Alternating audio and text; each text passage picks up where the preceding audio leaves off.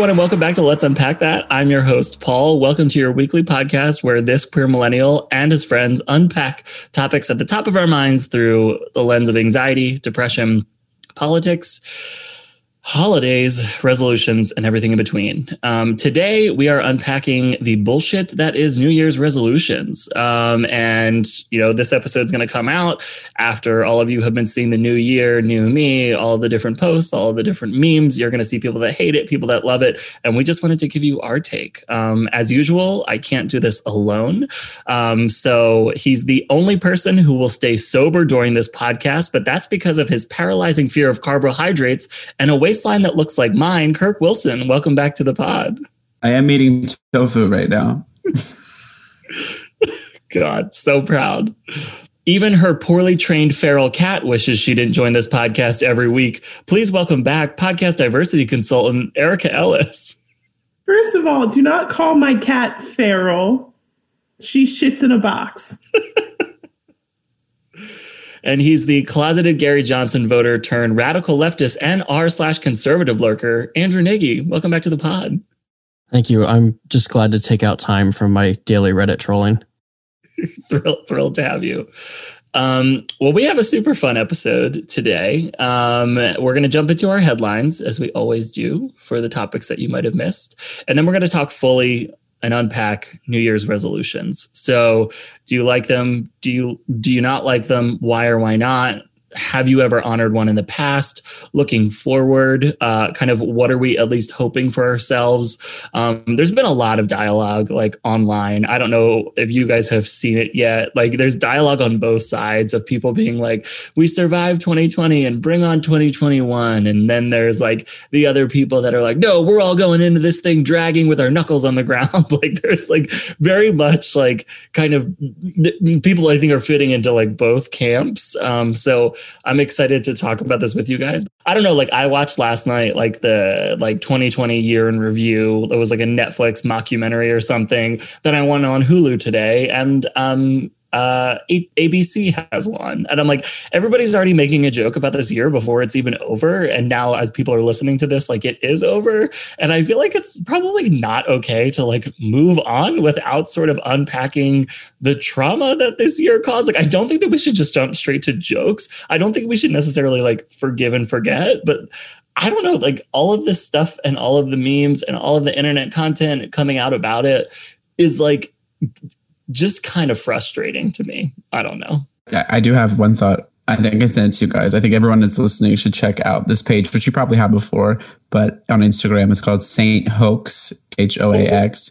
And he did I think it's a he. I think it is a man that runs it. They did a really funny recap video. His content is hilarious, but they did a funny one that was about this year. I think there's a way to do it, but I also think that there should, I mean, I'm a believer in just because January 1st doesn't mean it's everything starts over. This COVID is continuing into Friday. All that stuff is continuing. So I think that I agree with you, Paul. It's a weird to just jump right to making fun of it without fully unpacking it. Yeah. Or understanding that it's not over. I mean, the year might be over, but all the things that made this year so bad could easily make next year bad too. Right. Yeah. Not to be negative. I think we were talking about this on last week's podcast where we were saying that it's kind of a funny, arbitrary marking of the time. But I've seen so many people say things like that, fuck you, 2020, bring on 2021. It's what is going to change between Thursday and Friday? Literally nothing. Also, time isn't real. And our calendar, it was super random. I was listening to this guy who's, I think he's Saudi Arabian, and he was talking about religion in the calendar. And our calendar is, our concept as time as we know it is very based upon religion. And I'm just Jesus fucking Christ, we can't have anything. No, we can't. Even time is Jesus. It's ridiculous. Well, I'm sure we're going to get into that, but we'll start with our headlines. And this is our segment where we each pick one disturbing or hilarious headline from this week's news. And then each guest or host can weigh in on that headline. So we were hoping to have Conrad here with us tonight. If you listened to the episode where we're talking about why we're voting for Joe Biden, I think that was like episode 39 or episode 40 or something like that. He was on then. We're super excited to have him on. He's going to join a little bit later. So this is all just family tonight, our headlines. And Kirk, you are up first. And I know there's been a lot happening in the internet sphere, or as they say elsewhere, in el mundo de internet. I'm curious about any headline that you might have para los listeners. See, you are now listening to this, that we're into 2021, but I think the best part of 2020, I would say, was the end of 2020 with Alec Baldwin's wife, Hilaria Baldwin, or as others know her as Hillary or Hilaria, however you know her, whatever country you know her from. There's no specific headline because there's thousands of headlines, I think, but this has been like the most insane story of 2020, which is kind of hilarious because there's a million insane stories in 2020. But she's much younger than Alec. I think if anyone doesn't know who she is, she's much younger than him, which is fine. But she's basically, I guess, been living this double life, triple life, quadruple life. I don't know what it is. And someone unpacked it this week on Twitter, I think is where it came from. Someone exposed it, and then it was, I think TMZ did something about it and the Post did something about it. But I mean, I can't even do it justice by explaining. I think everyone just needs to Google her name, any of her names, and it'll pop up this story basically where she's been lying and saying she was born in Spain. And if you find all these videos of her over the past few years, she's sometimes speaking with a Spanish accent, sometimes in Spanish, sometimes in English, sometimes by going by Hillary, sometimes by Hilaria. So it's really amazing, this whole thing. And I think she posted a video addressing it, but not really addressing it. And then her husband, Alec Baldwin, posted a video not addressing it, but addressing it in a really creepy, spooky serial killer way. But it's, I think, the cherry on top for this year of like nonsense news that no one really should give a fuck about. But I think we do because it's just, because we've had so much shit this year that I think this is like I feel like one of those normal crazy stories that we happen all the time that don't happen that much this year because we have real things to focus on. But I think that's why everyone's focusing on it. Like the last crazy thing was like Lori Loughlin going to prison. Yeah, and that was like she's out. Yeah, like I think that this is something. I think if you have the time, Google it, spend an hour just diving into all the tweets and Instagram stories and content and watch their videos. And I don't know what the verdict will be on this, though. I think she's claiming she's from Boston, but also grew up in Spain. And she's playing the whole card of, I think what I noticed at least was this like, let me be who I am and accept me for who I am. Because, that's how the whole world is now, which we should accept everyone for who they are. But she's like tapping into that, being like, let me be what I want to be. And it's a little bit ridiculous because you can't really fight that. You're like, I guess she's right. Like you have to accept her. I'm sorry, you're not transracial. No, transracial. That's a whole nother episode coming soon. But at the same time, like it's all easily traceable, right? Like correct. You can see where her parents lived for the vast majority of their life. So they did move to Spain in like 2011 or something. So she's claiming she grew up in that town that they moved to. Mallorca. But like they didn't move there. It was less than 10 years ago. Yeah, it was like completely ridiculous. And she's like 40. Yeah. Almost. And so if you guys remember Michael, who was on this podcast before, who is the drag performer, Michael's friend Donald is the social media correspondent for Bravo TV. And he has been like posting, he has a highlight, he has the whole thing. It like gives you so many details of where he or others on the internet have like exposed her lies and followed the trend. So I think his username is something like the Prima Donald or something like that. But if you go into my followers and search Donald, he'll probably follow up or show up. But Erica, what's your headline for this week? Is it also related to the Spanish? Well, I think it's so funny because someone said, like, she's impersonating another race. I'm like, dog, Spaniards are literally just European. They're not Hispanic. True. It's true. But anyway, my headline is about my favorite Republican senator from Kentucky, Ugh. one Okay. bitch O'Connell. O'Connell. McConnell. I don't even want to say his name right. Yeah, who gives a shit? Yeah, honestly, Who gives a fuck about Mitch? Yeah. Yeah. We need a soundboard in this podcast when all of us try to say that. We just have Melania come in and say it. you know those apps where you can like pay celebrities and like not like real celebrities, but people who are known to like make voice recordings for you? Cameo. Yeah. I wonder if she'll be on Cameo, Melania. Probably. Oh, Probably. I would pay money for that. We should all pool our resources and get a lot of Cameo. $1,000 I would. Yeah. Anyway, back to bitch. Anyway, it came out today.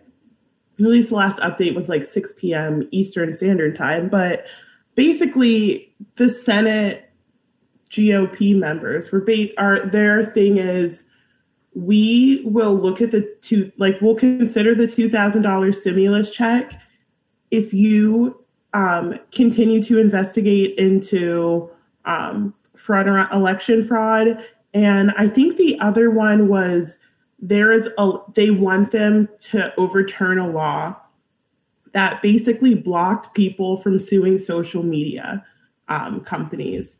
So it's so easy to just say, okay, we'll give you the $2,000, but they don't want to make it easy because they do not care. Like, this is another bargaining chip, and it has nothing to do with us as Americans, those of us who aren't in politics. And he's just saying, fuck you guys. And I think he said that we don't want to accrue any more debt to put into the hands of Democrats and their rich friends. Yeah, what was that about? I was like, I didn't know I was rich. The lower tax bracket, the lower income bracket, majority votes for Democrat. What is he talking about? Yeah, it was like a weird spin. Yeah, that came out today. And I've had like a very similar frustration for that because like there's a lot of valid criticism around the things that the Democrats put in the $3 trillion package, right? That like Republicans were saying this has nothing to do with, COVID. Why is this in here? Blah, blah, blah, blah, blah. And like, okay, I totally take that valid criticism for sure. There was definitely stuff in there that was like about climate change, which, to be fair, does have a connection with why we are suffering from a pandemic, but that's, too big for their small brains. But the piece now of that was in May. So that was how many months ago now at this point? 7. We are down to the wire here, people. And to hang up and hold hostage aid for an election investigation that has been certified by all 50 states is like impossible to believe.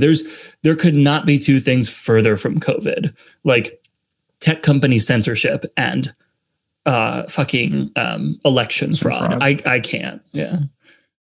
And the fact that like in the grand scheme of things, compared to all the other spending the government does, this is a lot of money, but it's not as much money as other shit that they've got going on.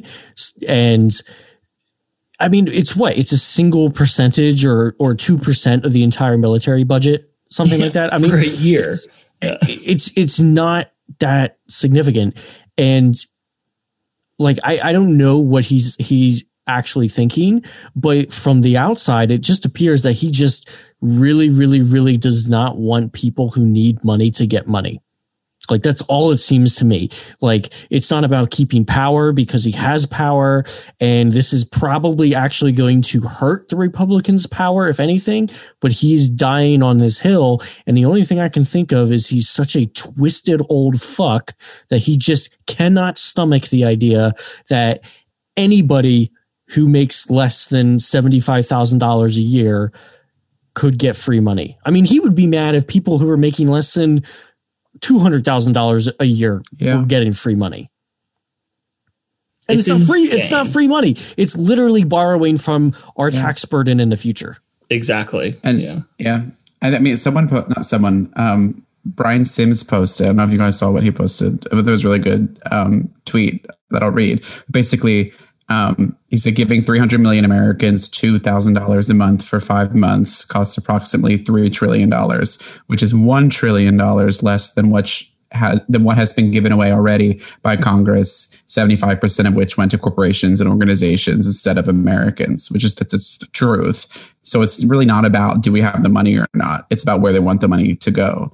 100%. Yeah. And it's not even about fixing the economy because they keep using that argument. Well, we should give it to businesses so businesses can reopen, and then they can pay people who work there. But all those people are fucking laid off. And how many of those businesses are actually going to bring those people back? And people can't go to those businesses anyway. Like if you just give people the money, they will be able to put it back into the economy right away. I mean, for the vast, vast majority of people who are going to get the full $2,000, everyone under that $75,000 cap, like that money's going to be back in the economy the next fucking day. Yep. Yeah. And it's simple economics, right? Yeah. Like you give a bunch of people money, they will spend it and stimulate the economy. It's insane. All it's about is all they want to do is just, if they're going to give money out, it's going to go to rich people who own businesses. Not even the middle class people who own small businesses. Oh, because they didn't get it the first time. Yeah. It all got stolen. Mm-hmm. Yeah, fucking. It was stolen by larger corporations that had relationships with the banks, and it was stolen by larger small businesses who have relationships with the banks because they've worked with them for years and years and years and years. Somebody who's a new small business owner, somebody who's in a rougher area who's a small business owner, somebody who didn't have a great relationship with a bank for whatever reason. Banks obviously have issues with predatory lending. Like this entire thing. I'm sorry, I'm hot. Yeah. And I don't want this episode to be about Mitch McConnell, but it has never been more clear to me or to conservatives or to Republicans or to Democrats where the failure is at this moment. Not where it maybe was if Pelosi's $3 trillion deal, in May was just completely unreasonable, whatever, I can't even remember what was inside that deal at this point. But this is now way too late. It's way too late. And this is not what other countries are doing. People are missing a week of benefits now. And it's like, fuck, do we just settle now for the $600 because that's where we're supposed to be? And, I was talking to somebody else. They're like, oh, well, I don't even qualify for that because I have to work 2 jobs to support my life. And I'm just above $100,000. But my 2 jobs, I can't live off of one. So I was like, this whole thing is so fucked. This is so fucked. Like, I just, I'm sorry. I'm ranting without a conclusion, but it's just frustrating. I think that's where everybody is right now. I mean, he's literally the most hated man in America at this moment. And it's insane that everybody who was at each other's throats a week ago or 2 weeks ago, like everybody's on the same side. Like, and this is the one guy, the fact that this one guy is being allowed to hold it all up, and there's no law saying that he has this power. There's no statute saying he has this power. It's literally because the people in Congress, his own party, are saying that they want the $2,000, they're still fucking going along with him. It only works because they are all going along with him. It's absurd. Yeah. Oh, good headline, Erica. Thanks. Andrew, what's your headline? Well, mine's not as ridiculous as that. I mean, it's ridiculous, but it's not as intense as that. So mine comes from NPR. NPR conducted a poll, and the headline is, even if it's bonkers, quote unquote, poll finds many believe QAnon and other conspiracy theories. Oh, this just came out today. Yeah, this is literally hot off the presses. So going along with my love of going into the darker reaches of Reddit and other places on the internet. I've always loved conspiracy theories. I'm not a big conspiracy theory because you believe believer. them.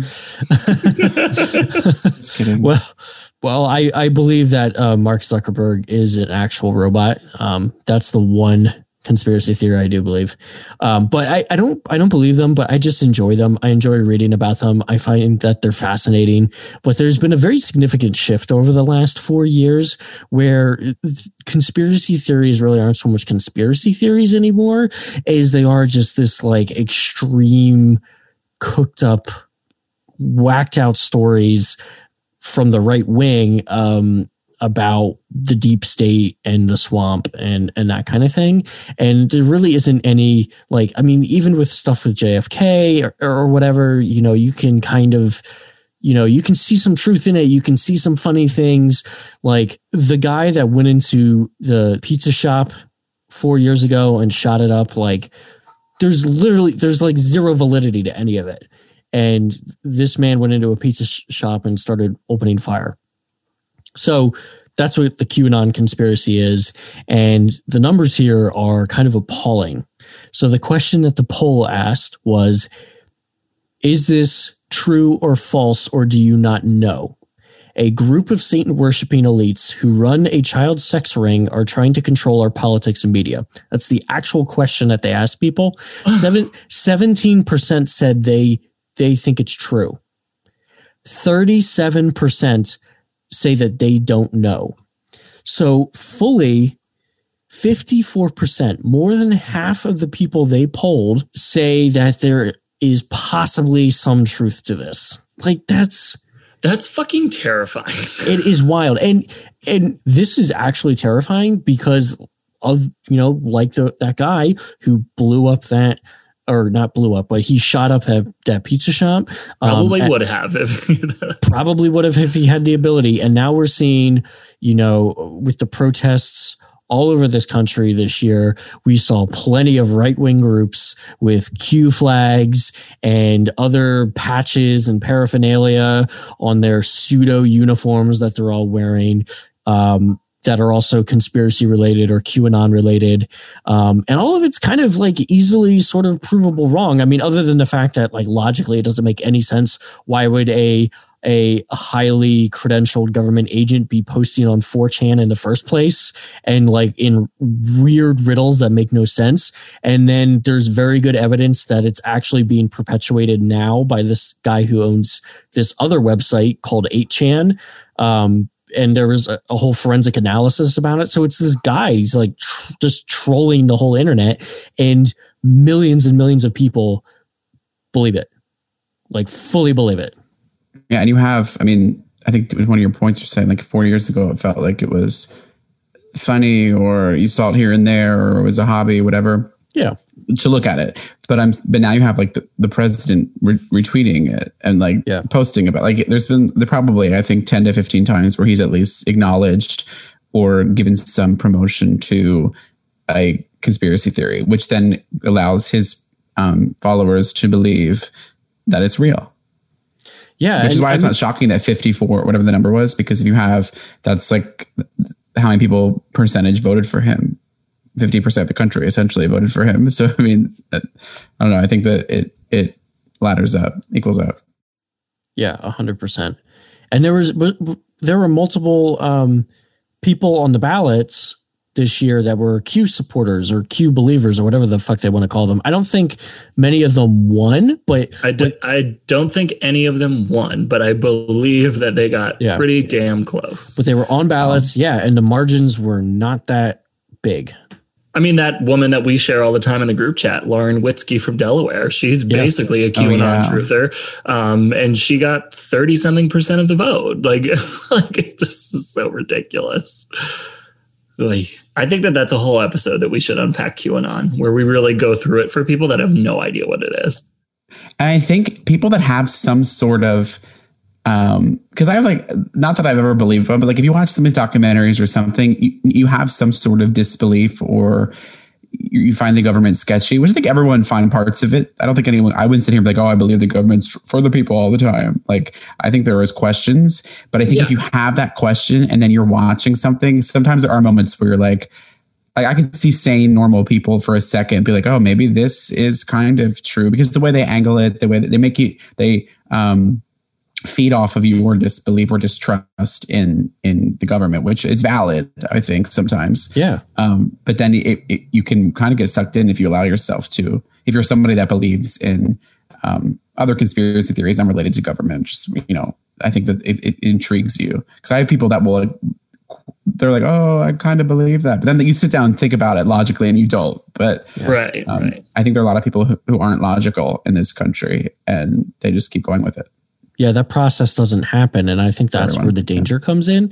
But because there is that grain of truth out there, not a grain of truth. I mean, there's a whole fucking wheat field of bad shit that the government has done. Mm-hmm. That's where I think like we have to be super careful, and you have to think about these things logically. And you look at one thing and say, okay, that's definitely not true. You could look at another thing and say, oh yeah, that is true.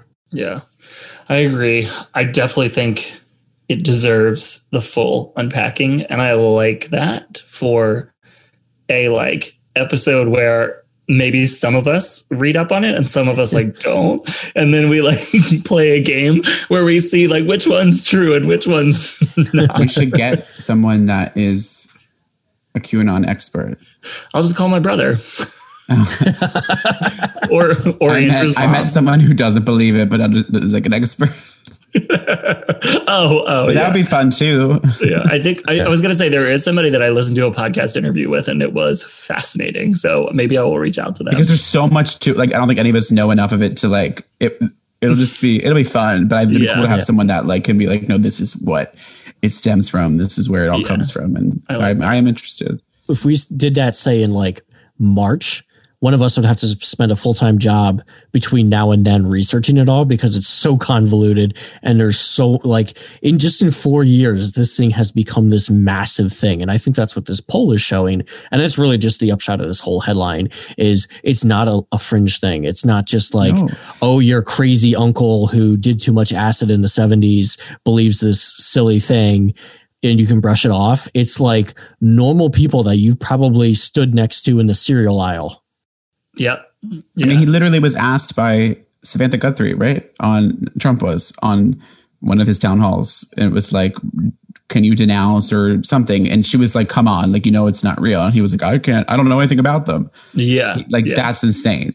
It was insane. That's insane. And I just know they don't like pedophiles. I don't like pedophiles. They don't like pedophiles, but I don't know who they are. Yeah, exactly. That's a full ringing endorsement that our president gave to QAnon. And in his own speech, he referenced the Joe Biden is a pedophile QAnon joke.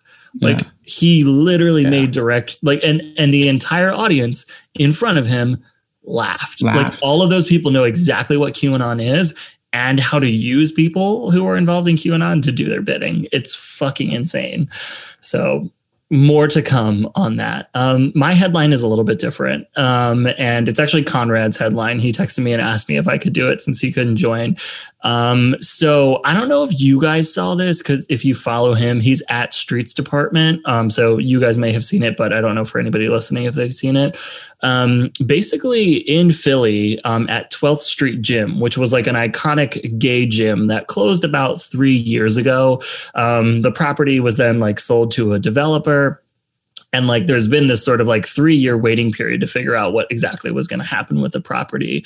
But there's this mural on the old 12th Street Gym, which was like a gay mecca, where it is a person in Philadelphia who was the first director of LGBT affairs ever.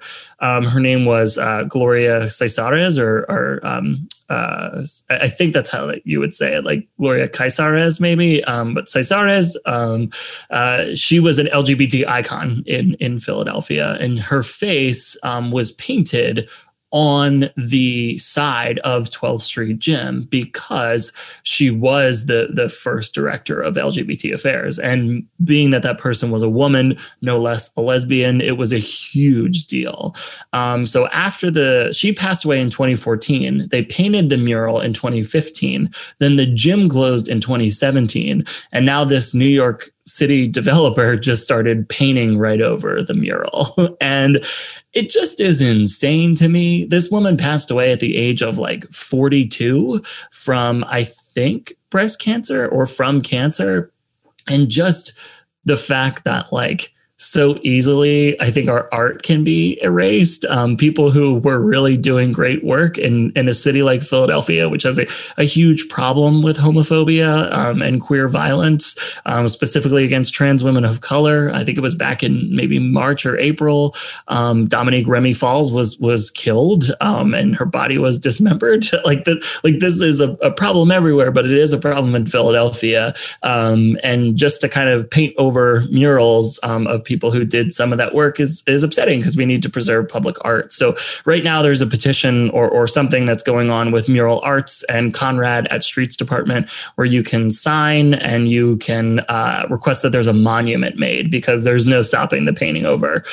Basically right now they've painted over it. So they put a projection up across the street. So now the mural is projected there. But just to go and look into that more, I don't know if there's a petition right now or if there's one coming, but just so we can get that monument instead. I think that's one of those things that is important for queer history. And, you know, your conservative family members will probably tell you that, oh, there's nothing about statues. You don't need statues, blah, blah, blah, because, you know, Black Lives Matter has been tearing them down across the country. But I don't know, for the queer community in Philly, this is a pretty significant thing, especially for somebody who only passed away, 6-7 years ago. So that's my headline for the week. But with that, we're going to take a quick break and then we will come back and unpack New Year's resolutions.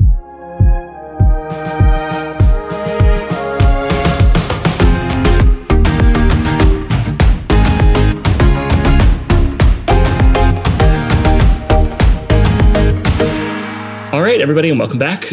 We are here to unpack New Year's resolutions. I have thoughts. The first thing that I kind of want to talk about, though, is like, do we do them? Do we like them? Why or why not? I have never really done one until 2020, which just sucks.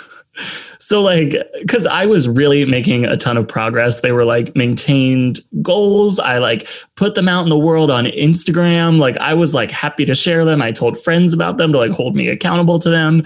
And I like pretty much failed. So I am frustrated by the idea of New Year's resolutions in general. And like I alluded to at the beginning of this episode, I'm also frustrated by the people. I saw somebody post something that was like, just when life knocks you down, just get back up and keep going because it's the only way that success happens or something like that. And it was like in reference to 2020. And I just thought like, this is so fucking tone deaf, whether you're like one of those people that thrives on accomplishing goals or whether you're one of those people that like, had a really tough year, like people are just going to have a strong reaction to that. And I know that people are just like putting their truth out there about how they're living, but I just thought it felt insensitive in a year to tell people to stop making excuses because there were very legitimate excuses of all the things that happened this year when it comes to resolutions. So I do like the idea of resolutions. I do them, and I am still going to do one this year. But I don't know that they need to be this like public thing that we share, public thing that we shame, public thing that we like shit on, like public thing that we brag about, like I just don't think it needs to be like a full thing. But I like them because they work for me. Like I like the idea of setting an intention, maybe in January or maybe not, but just sort of setting a goal and finding ways to stick to that goal, because that's really a lot of what like my therapy is. That's even how this podcast came about. That's how my Instagram came about. It's like by me setting a resolution to do certain things. It's like, I do like them, but I'm very frustrated with the, I guess, bragging about resolutions and then also shaming resolutions. I'm finding myself somewhere in the middle, and I'm not normally in the middle because I usually have a strong opinion, but like the way that the internet is handling, I guess, all of it right now, I don't know. So I don't know, Kirk, if you have any thoughts on like, do you do resolutions or do you like them, kind of why or why not? But like, I'm curious because right now I'm feeling stuck and that's why I want to unpack it. Yeah. I think so. No, I don't do resolutions, but because how I define a resolution, which might not be correct, and so I've always seen it, is like, um, it's like I want to stop doing something or start doing something, but it's never been like goal to me. It's always been like, mine's never been this, but people, the typical one is like, I want to go to the gym or whatever. Like, the first week of the month, everyone goes to the fucking gym and then they stop going February 1st. Like, that's a resolution to me because it's like, I am out of shape. I want to get in shape.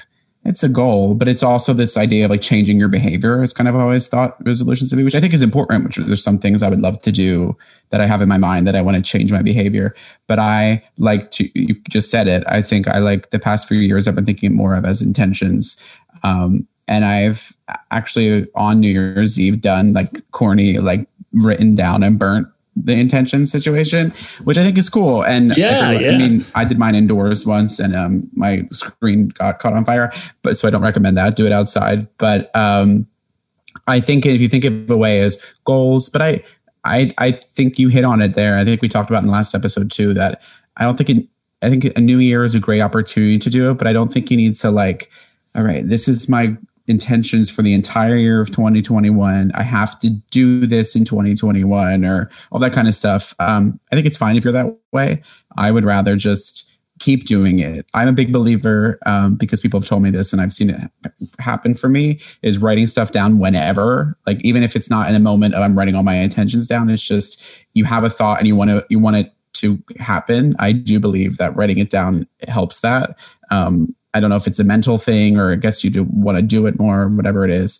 But I think making lists and writing stuff down manifests it in a way. So I think looking at it that way more so than I don't really do resolutions, I guess. And I agree to your point though, because I think when I do intentions, I'm not going to like post that on my Instagram or like, it's never been about that. But I think resolutions, it's easier to be like, these are my resolutions for the year. And it's fine if someone wants to do that, I guess. But I think right now it feels weird when I see that because I feel like I've been seeing that and I see it as like, oh, this past year happened. It was really bad for everyone, but I accomplished what I said I was going to accomplish and I'm better than you for doing that is what it feels like. Yeah, like I saw somebody relive the best moments of each month and I was like, I'm really glad that you're pursuing some positivity. I just thought like, oh my God, like I was like, and maybe that will help a couple people. But for me, I looked at that and I was like, you have a platform, you have a good amount of followers, and you are sharing a recap of the best things that happened to you this year. Well, that's social media though. And that's a whole other conversation though. But like, you pick, at least at Instagram, True. You pick what you want to show and that's the cookie cutter part of your life, I guess, that people say. So I think it's probably the same way, but I do agree. I think it's I keep seeing that I think is corny, but I think it's true. It's this whole, like, if you got through this year, that's fucking enough. Stop comparing yourself to what you said you were going to do, all that kind of stuff. Cause it's so unpredictable, which I believe. And I keep seeing, I like that message. Cause it's not negative. It's like positive, be happy that you made it through this year. Just because I keep seeing the one I've hated since March, since the beginning of all this is if the past 10 months or 5 months, however months have been at the time, if you haven't started to hustle more or look more in yourself or learn more about yourself or dedicate your time because you have all this time. That's what now, it was. I hate that because I don't think every person, is able to do that just because we've been turned off, whatever, for 10 months, whatever you want to call it. I think it's been really hard. Right. That's the main reason. That's not the that's the main thing that's happening. It's hard. All this is hard. So not every person's going to come out like writing a book, and that's fine. But it's great if you do. Yeah.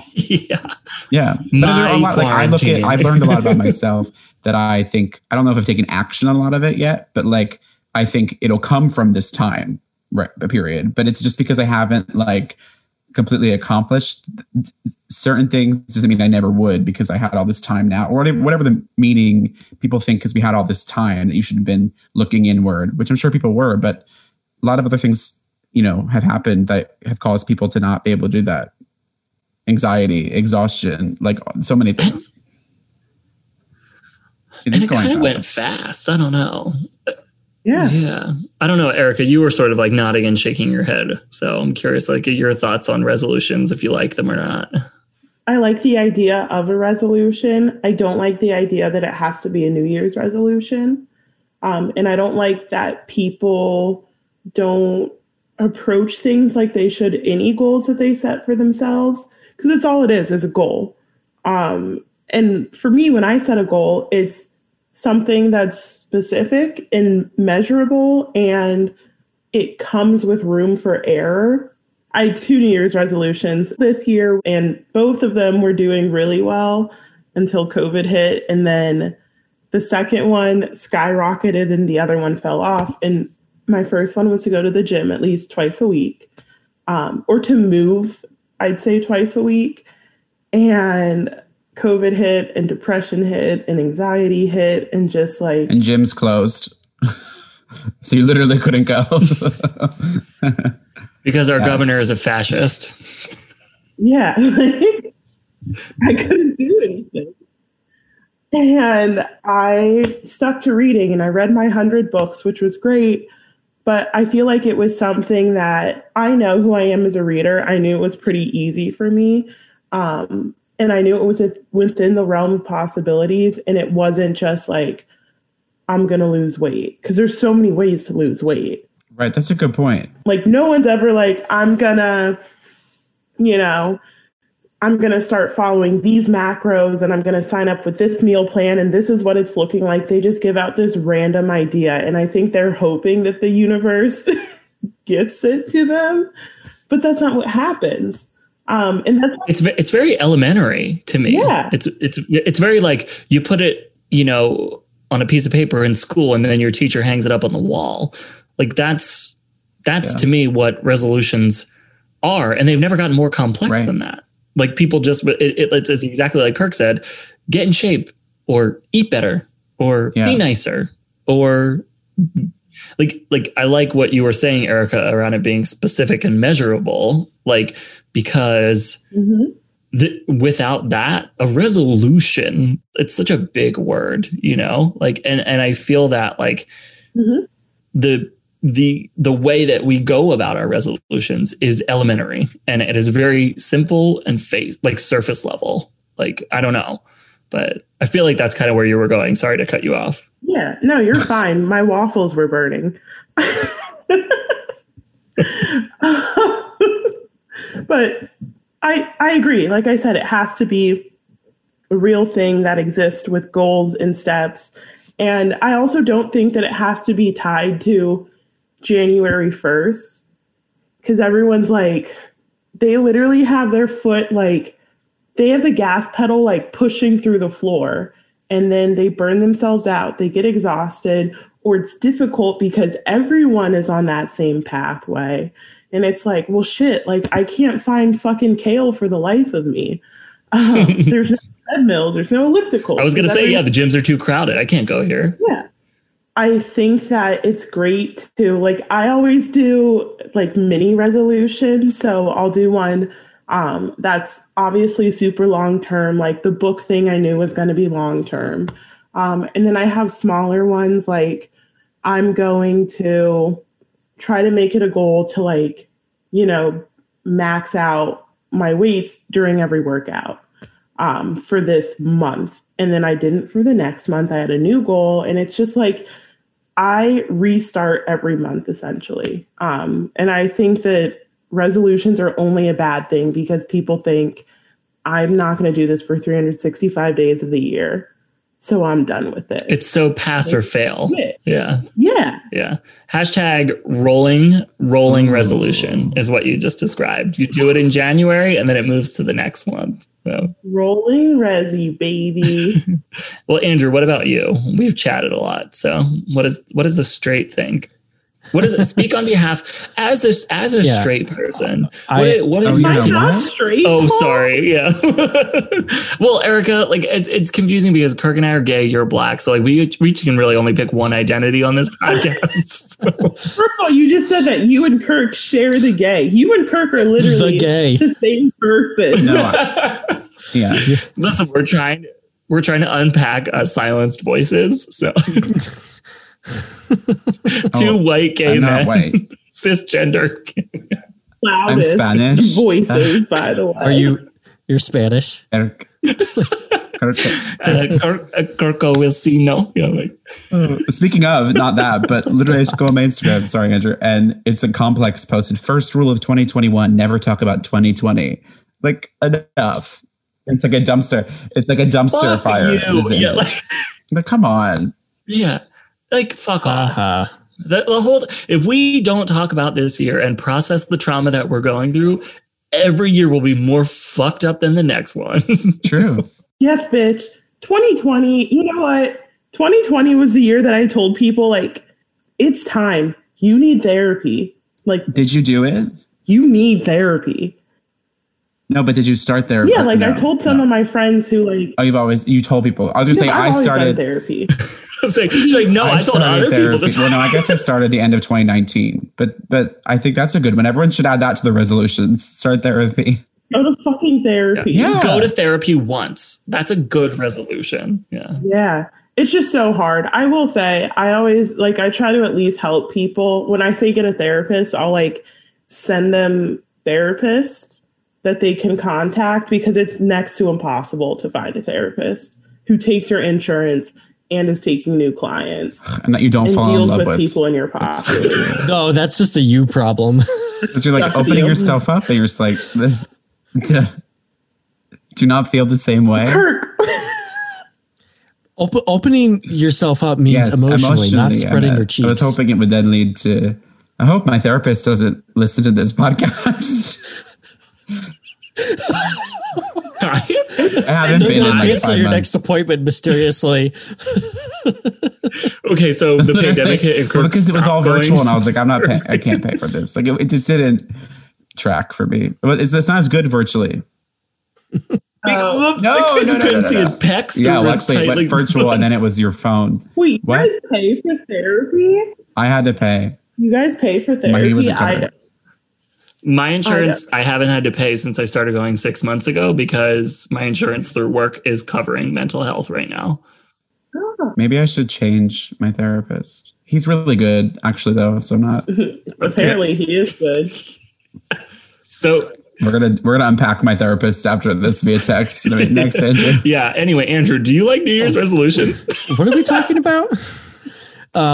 I think all three of you said exactly what I would have said. There's something that I did in the past when I was younger, like in high school, because like, you know, all your friends were doing it, or, you know, your grandmother asked you what your resolutions are. And there's just this weird culture around it. I don't know why, like all these things in our lives, there's always this weird culture surrounding these things, and you feel like you're socially compelled to do it. Having people tell me what to do and feeling compelled to do things means I don't want to do that thing. So it never worked out for me. And also, yeah, you just write things down and then you're like, you're not really serious about it. You're serious about that act. Like, okay, everyone's asking me what my resolutions are, so I better come up with a bulleted list of 5 to 7 things, but you're not serious about those 5 to 7 things. They don't mean anything to you. And then beyond that, what Erica was saying is, and what you were saying, Paul, is the way we do it in this country. Like it's a good idea, but why is it tied to the new year? Why is it like, you know, you just spent all New Year's Eve night drunk out of your mind, and you're suddenly going to wake up on the 1st and like have yourself a kale smoothie and go for a 6-mile run out of nowhere? Like what? And yeah, there's just no thought put into it. You know, what does the word resolution even mean? That's not like, here's my goal and here's the steps it's going to take to get there, and I'm going to do 2 goals and that's it. Like people pile on all these things and they're vague and meaningless. Like, I mean, even lose weight. What does that mean? Do you want to lose 10 pounds? Do you want to lose 40 pounds? Do you have to lose weight because of a medical condition? Or like, what does lose weight mean? How are you going to accomplish it? Do you like weightlifting? Do you like running? Do you like riding a bike? You don't know. You haven't done it. You're assuming. Yeah. You literally, your resolution could be like, find an exercise that you like to do by trying. I just think we should stop calling it resolutions. I really do. Completely agree. I think resolution is such a big word because we learn it so young. It's a really good point. I'm sure in school we probably like did that every year. Like write down what you want to do next. You know what I mean? I think that was probably a thing, and you probably wrote like really vague things. So I think that be nice to my parents. Yeah. think we stop, change it, or start calling it something else. I think intentions is good. Well, that's what I think. I think it's an intention that really does work. Like, so I want to transition kind of into our next conversation piece about this, which is like kind of looking back of intentions that you have accomplished, whether they were related to like New Year's or not. Because to me, I was so excited to start 2020 with resolutions, and my resolutions, we were supposed to do an episode on this at the beginning of 2020, but I just wasn't ready to get the podcast together at that point. So my resolutions were to get more involved in politics, check, to have more sex, which was literally impossible this year because I was only eating fast food. And then third, it was to keep going to the gym. And I was until about February when things started to shut down. It was like, I liked the idea of it was get more involved in politics, whether it was in my mind, as I was like putting the pen to paper, I was like, I want to post more about it on social media. I want to put it in my stories. I want to cover debates, and I want to share podcasts with my friends. I want to talk about politics with people and not argue with them. All of those were kind of like pieces of my resolution. And I can look back proudly and be like, I accomplished this one, you know? So like whether it was an intention or whether it didn't ramp up until the primary really started ramping up in the spring, like I feel so proud of that one. But then when I think about the other two, it was keep going to the gym and then have more sex.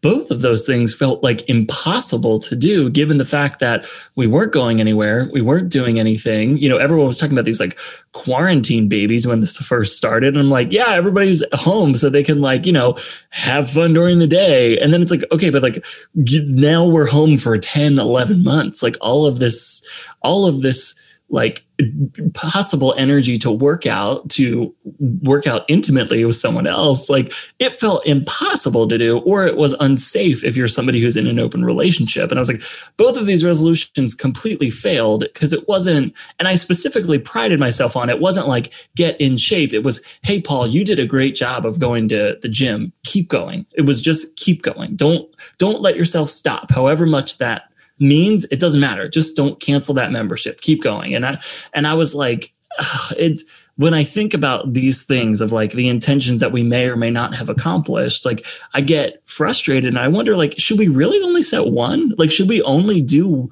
one intention for the year? I don't know if you guys have thoughts kind of on something that you have set for yourself that you've accomplished, or if you think that one would work better, or just kind of one piece. But that's something that like I've been thinking about a lot as we're passing 2021 now, or the threshold for 2021. So, Kirk, I don't know if you want to jump in first, or do you have one that you've accomplished for yourself, or you can answer either question. I don't know. I was thinking today, what did I put myself in my shoes a year ago?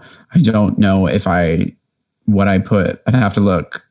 I honestly don't. I was trying to think. I don't remember. I had just like gotten a dog and I was like excited to have this dog. And that was literally, got it like the day of right before New Year's. So I remember like, I don't think I like did like a whole big New Year's like thing that I'm going to do tomorrow for myself because I'll be alone probably. But there have been past years where I have, and I think in terms of the other question, I think you should have more than one, because I think it's like to Erica's point, like, you know, some fall off, some don't. And if you really do care that much about it and you're going to rate yourself at the end of the year, which I don't think you should. And not that Erica was doing that, but, you know, she's saying, well, actually one thing because of the way the year went, I was able to accomplish the one very easily. And the other one, I kind of had no control over. So you have, I think having more than one is a good thing. I still really do believe in, you know, it's a good time to reevaluate your life every beginning of New Year's, but I don't think it needs to be like this year I'm accomplished. Like, there have been times in the past where I've like written intentions down where it's like, this might not happen this year, but this is something that I realized about myself that I want to accomplish, or I want to do or become or change or act. And I may or may not have done that year. It might have happened later, or it might still not have happened, but it's something that I've learned about myself in that year. So maybe like reviewing how you've been in the last year and like how you want to, change that, or to your point, build on that, or so it's more about that and less about like what are the goals I need to do. But I don't know. I think because I was saying hers with like 100 books, like I kind of like that, even though it does fall in that category of I want to accomplish 100 books, but I don't know. I think that there's ways to do it that are actionable, but I think it's also still okay to just maybe want to change something about you. And maybe it doesn't mean this year that's going to happen, but I've learned this by myself in the last year. Here's a new year. Here's me kicking off and starting that, or keeping working and building at that, knowing that it might be something I can't look back at the end of this year and say I finished, but you've at least made progress. I think progress is something we always like look at, is it done yet? As opposed to what's the progress did I do this year on myself in whatever avenue that is. You might not have accomplished the goal completely, but you've changed something about yourself to keep working towards it. It's kind of how I want to start looking more at New Year's and resolutions, and not resolutions, intentions, and how you go into a new year. But I do think we shouldn't be so dramatic about how we go into years either. I think that that's something we've kind of learned this year. Is like, I keep seeing another one that is kind of funny. That is like, don't claim 2021 as your year. Just go in with dragging your feet or something, not making a sound, tiptoeing or whatever. But I think it's kind of true in a way, to go into it with an open mind and intentions, but not with this, like, I'm going to own this year and nothing, no matter what I do, I'm going to accomplish what I'm going to accomplish. I think there's a difference between having, being passionate and mindful of making changes and doing stuff, as opposed to like, I have to do this year. I think you set yourself up for disappointment a lot of the time. I feel like I just ranted for a while, but that's my answer. No, I agree. And Andrew, I see you nodding. I don't know if you have anything to say on that. I think for me, the biggest thing is to know yourself and your limits. So I know for some people, like, very easy to do multiple goals. For someone like me, like, I'm very good at having a single mission and like going all in on it. And that has what has worked for me. A year is both simultaneously a long time and a short time. And it's great to see how much you can do in a year, but also for certain things, a year in the grand scheme isn't that long. So like, that's one thing I've learned about working out. And like, I really enjoy lifting weights. And, people I think feel like if I hit that weight loss number, or I hit that number of workouts per week goal, I'm done. I've accomplished it, and you're done. And that's just not how, just to use one New Year's resolution that everybody uses, working out or losing weight, your body is in a constant state of degradation. Like, it's always just falling apart as we get older. And me being the elderly member of the podcast, I feel that more this year than ever before.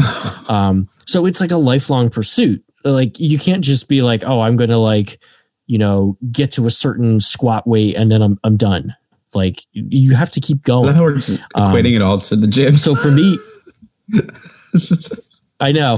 Well, I mean, but it is like, because we're all feeling fucking fat right now. Well, yeah, that is very, very true. But I think that's another problem with New Year's resolutions, is that there's like fucking like three of them that everybody pick every single year, and everybody says the same ones over and over again. They can be anything. I mean, Paul, have more sex. That's like an out of the box thinking, really. Like, your average person's not going to necessarily use that as their New Year's resolution or their intention.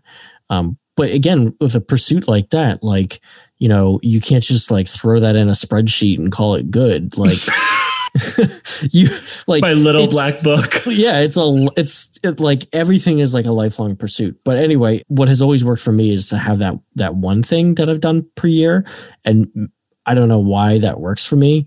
And that's how I've always ended up accomplishing something, the things I've actually wanted to do. But I think it's more about finding out what works for you.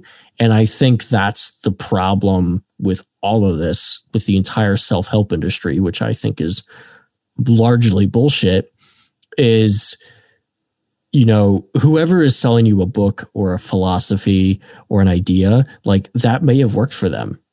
But is it going to work for you? But they sell it as, this is the one thing. Like, this is the thing that everybody's going to do and it's going to work for them.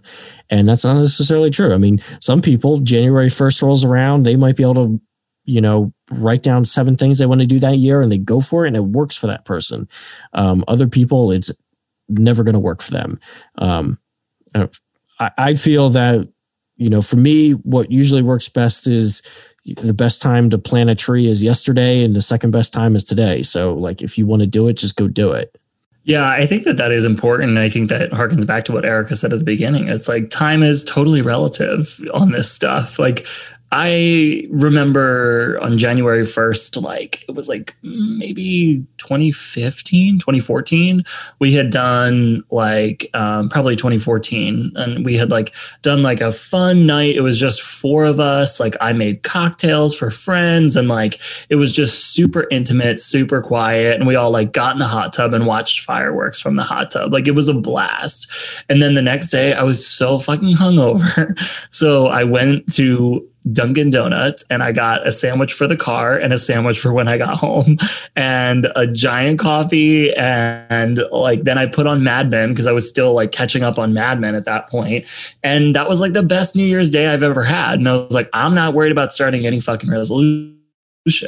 At the same time, I also think like, it's easy to be intimidated by this idea of a resolution because oftentimes I think what we're seeing is the finished product or a work in progress. Let me say, like, I guess, because there's a couple of, like, people that I follow that are also like people who work out a ton, and they're like, only through following them for years and years have I seen the work that they've done in eating 5,000 calories a day to bulk up to get muscle, having like 3 beers and a donut after they work out so they can like keep like bulking. Like I didn't, what I'm often looking at on Instagram is the finished product of those people. It's the models, it's the beautiful people, it's the other people in my life who I think are beautiful. And because I don't necessarily view myself as that yet, like I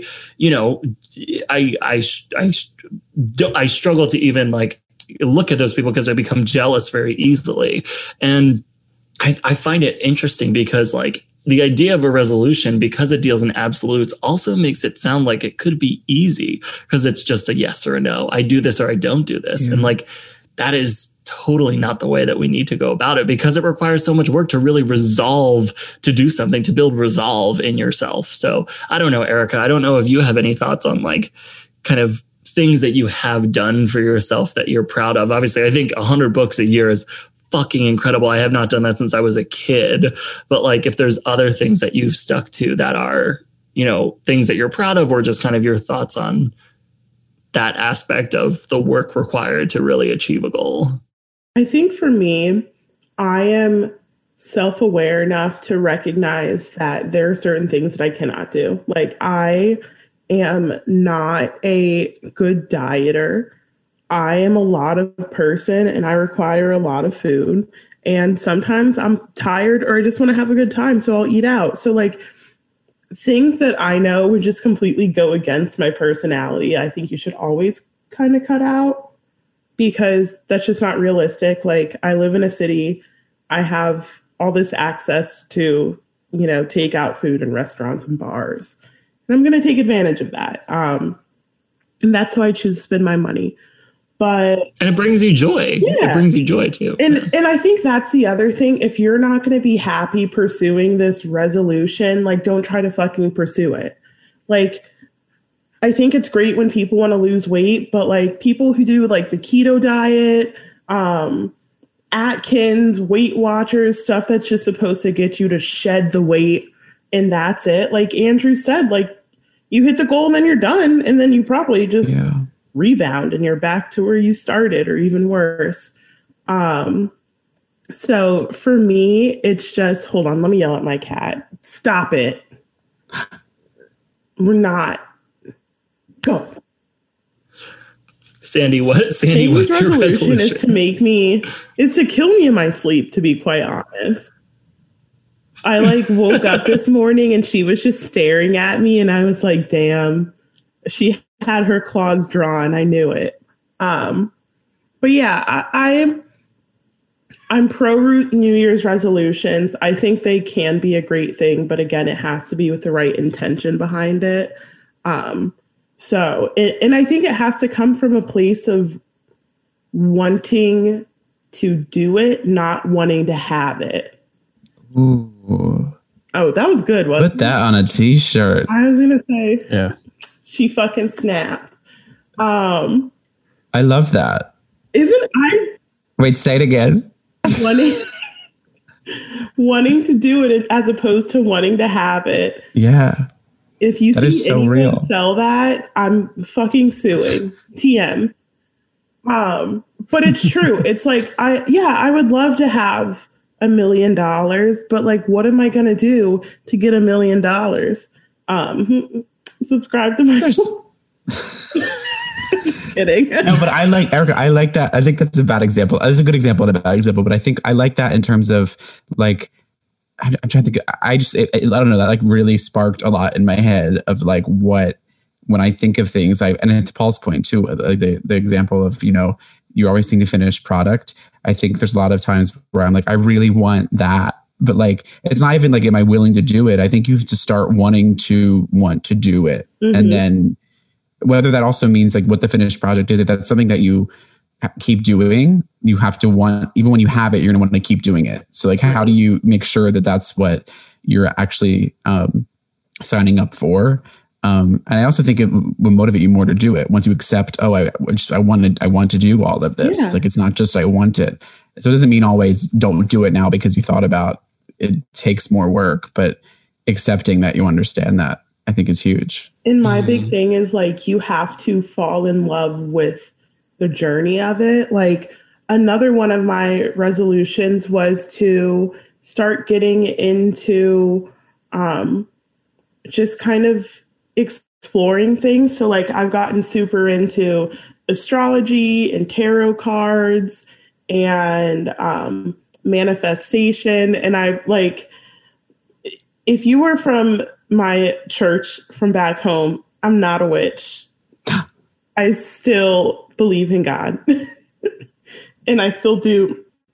Paul, don't give me that look. I've actually gone, like, before COVID started. This is some true detective shit. I was going to church. Oh, thank God for COVID then. He said it, not me. I have no problems with church. The Catholic Church, yeah, I do. But yeah, I mean, I like the community aspect of it. Is that where you were going, Catholic Church? No, Paul. Paul. I'm getting my G's crossed.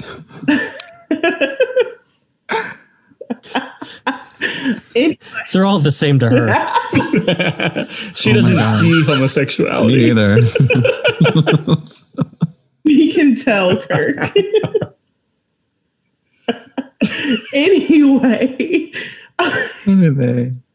But anyway, I think, yeah, it just has to be something that you have some type of passion towards. And I think it's also justifiable to say that, like, I'm passionate about getting to a point where I feel confident in my body, or I'm loving my body, or, I want to do better in work because I, really aspire to reach these goals. But I think a lot of people are just like, I think it's just like a thing that we're learning. Like you guys said, like, we were doing resolutions in elementary school. I mean, I don't know about Andrew because his elementary school was a farm, but the farm was next door. I wasn't on the farm. He was in his mom's basement. It was literally the basement. We should really unpack Andrew's upbringing. Oh my God. Oh, special guest, my mother. Oh my God. Oh. Yeah. Well, we haven't done an unpacking a person in a long time, but that was our original episodes. They were unpacking the person that I was talking to. I would love if we did an episode where everyone brought on their mother. Oh my God. That's the QAnon episode. Sure. My mother doesn't even know I do this.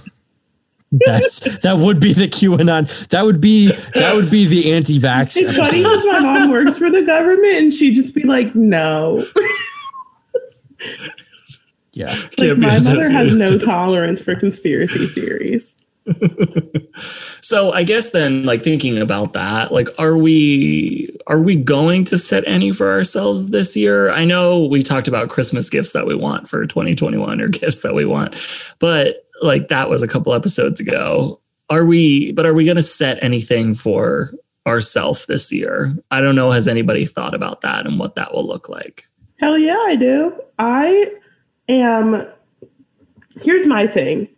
I love resolutions so much at the end of the day, because for me, it gives me a lot of purpose and direction, and I need that, or else I will literally be a clown and a fool. So I think it is positive for me to go for a resolution, but I think I have a healthy relationship with that.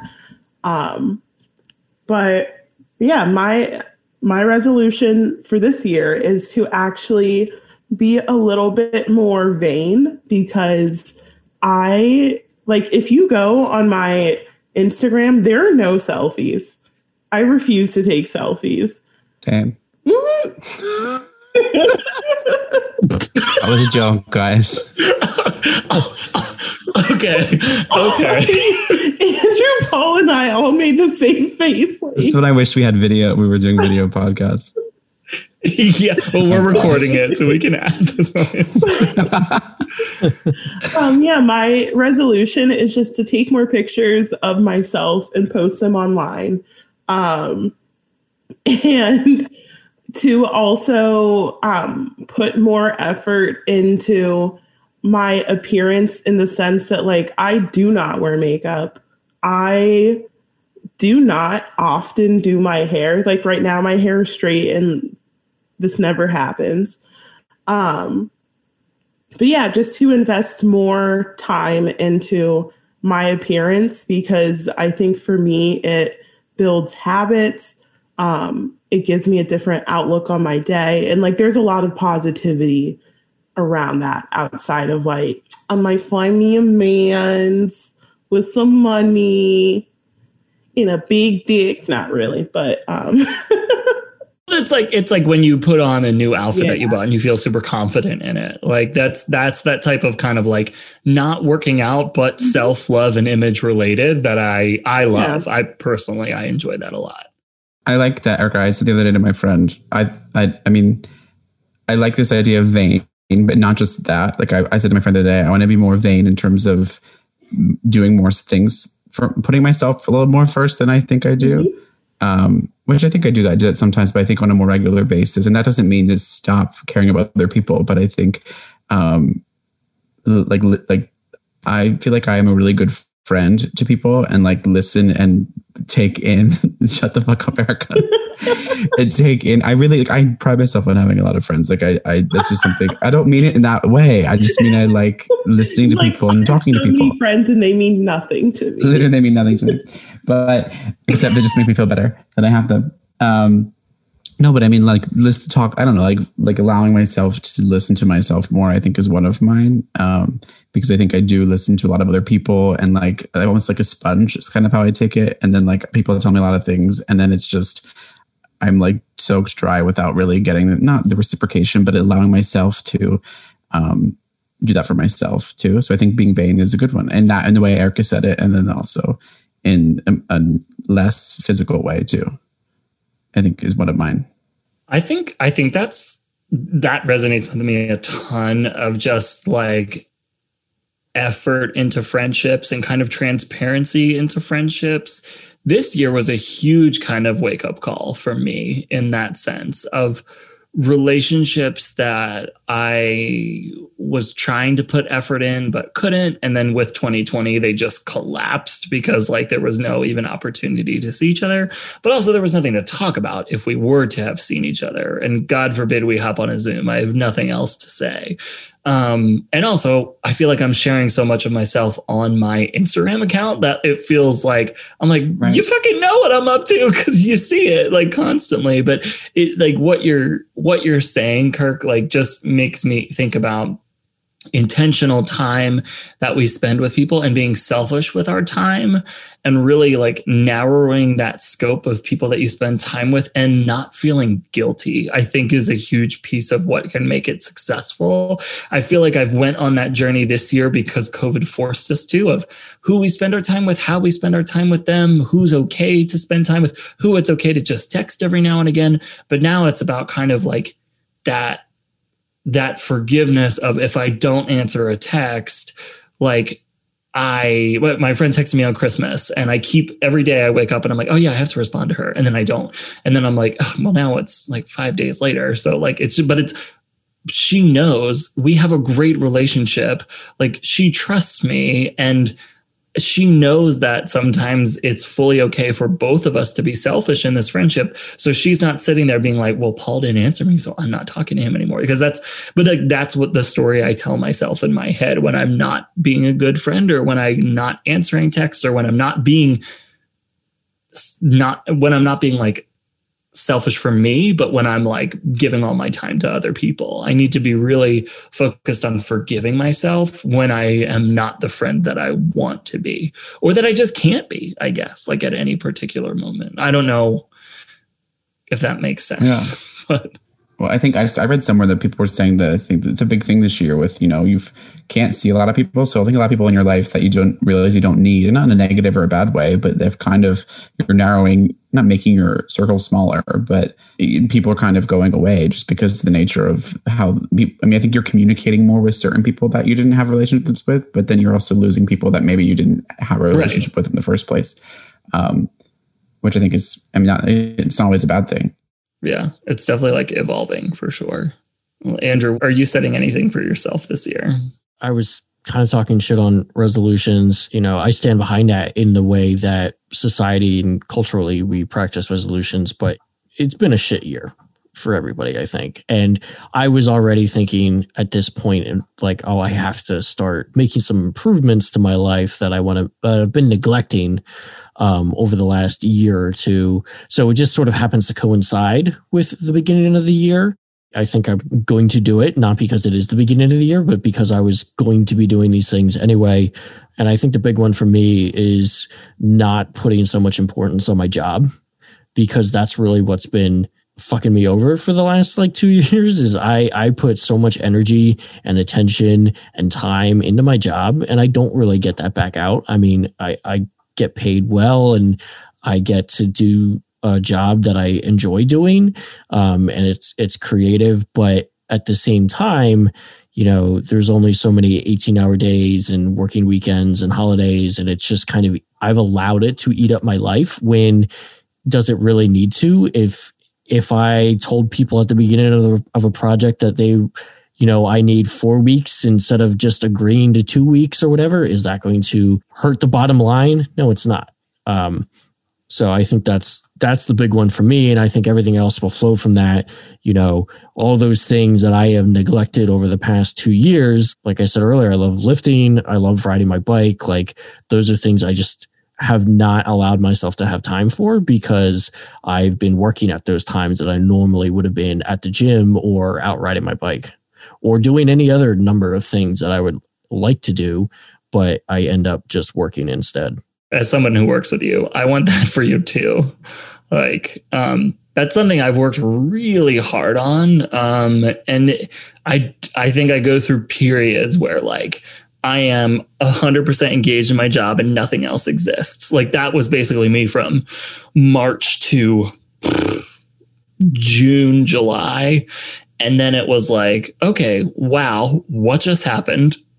I feel like I just came up from a huge nap, and I don't know where my friends are, where anything is in my life. And then I was I need to quickly course correct this, to deprioritize my job and force myself to log off and forgive myself if I'm logging off early one day because there was nothing left in the to-do list. But I know our jobs are different, but fuck, I want that for you too, just because. Well, I feel we're all kind of in the same boat here, where we're all kind of desk jockeys, basically. Yeah. I don't want to get into or piss anybody off or get into an argument about blue collar or white collar or whatever.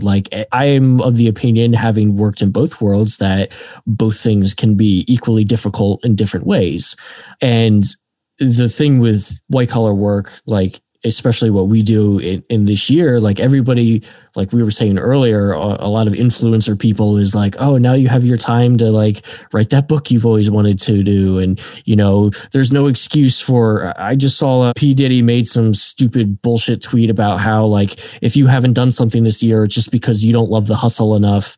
And how tone deaf is that for a multi-millionaire successful person to say? Fuck like, off. I have worked more hours this year than I've ever worked, even when I was going to the office every single day. There just doesn't seem to be an off switch to the jobs that we have. And that's the thing is that I have to make peace with, is that there is no off switch. It's this constant flow of new projects, and, things aren't done. When I used to work in a machine shop, there was a very definite end to the work. It was like, here's the thing we're building, and you make the parts and then it's done. And you'd clear through the backlog, and, you didn't have to do overtime that day. So I don't really have I think that's an intention. Spend less time on work. Yeah. It's the intention. Now I have to find a way to quantify that and turn that into actual actionable goals, because, again, I really don't believe I want to work less. What does that mean? I have to figure out what that means for me, and I have to write that down, and then work through those steps week to week, month to month. Yeah. I think that's a good place to pause. Take a quick break, and when we come back, our action items for the week.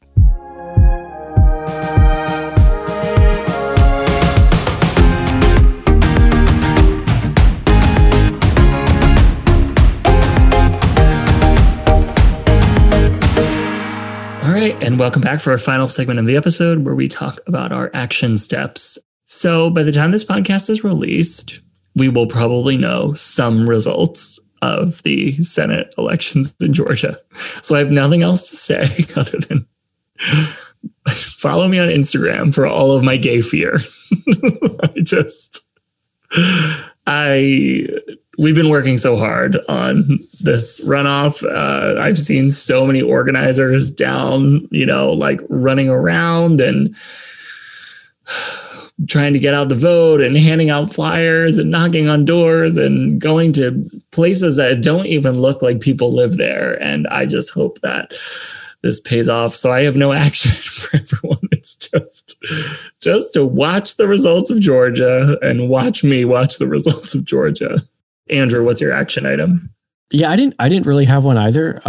But now that I think about it, I think, just because of the arbitrary significance of the new year, it's a good time to figure out what do you want to do? What intentions do you want to set for yourself in the new year? Because that's probably, that's what I'm going to be thinking about for the next couple of days. So it's a good time to do that. I didn't have the intention of paying more attention to politics this year.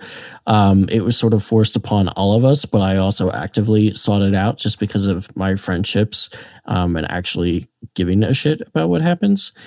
So maybe that's something that you two can think about, and hopefully you do, if you already listen to this podcast, want to be more involved. To that, Kirk? Mine was going to be, so Andrew kind of stole it, but what else is new? Mine was going to be too, because if people listen to this, New Year has already started. So, right. Yeah. So I think, you probably already put your intentions and your resolutions out there, but I think I'm going to steal something that Erica said earlier, which was, maybe look at each month as a time to have resolutions and have intentions and change behaviors and have new goals and make that something you do all year, is, to keep changing yourself, because that's, not just because January 1st, but any time of the year. So that's my action item. Erica, close us out. Mine is to, and this probably seems really silly, but first of all, have your lucky New Year's Eve dinner, because I saw a lot of people who weren't posting their black-eyed peas and cabbage, and I truly believe it's why this year is so crusty. But also to just write down two things. Like, I always say to myself, they don't have to be two good things. They don't have to be two bad things, just two things. And literally, my cat is acting the fuck up, but that's irrelevant. But find those two things and just kind of meditate on them and, think about the importance that they had for you this year, whether they were good, bad, or anything in between. And don't go out for New Year's fucking Eve. It's a stupid holiday and not worth another 100,000 people dying. So stay the fuck home. It's too late for that. If they went out, this episode is getting released in 2021. Yeah. So quarantine. If you went out, fuck you. That's my action item to go fuck yourself if you came out. Fuck you, but please rate and subscribe. Also, keep wearing your masks because 2021 doesn't mean COVID is gone. I'm assuming. I mean, if it is gone next week, well, right? The host will end on January 1st at midnight. Get the fuck out of the tree. No. Leave it in. Don't cut. We're leaving all the sandy bits in. Stop it. The whole time she was completely fine with the tree. Now she's trying to eat it. She climbed halfway up the fucking tree. In 2021, don't get a fucking cat. If you want a cat, come to my house, DM me. I will give you my address. I will give you a cat. And this has been another episode of Let's Unpack That. As always, Erica, Kirk, and Andrew, thank you guys so much for joining. I hope that everybody has a safe and happy new year, and start your week off with some level of intention. And that intention may be, I'm going to eat shitty food and watch TV, and that is okay. So we will talk to you again soon. Our next episode will be covering the Georgia Senate runoffs, and I'm sick. So stay tuned for that. Thanks so much for listening. This has been another episode of Let's Unpack That. Bye.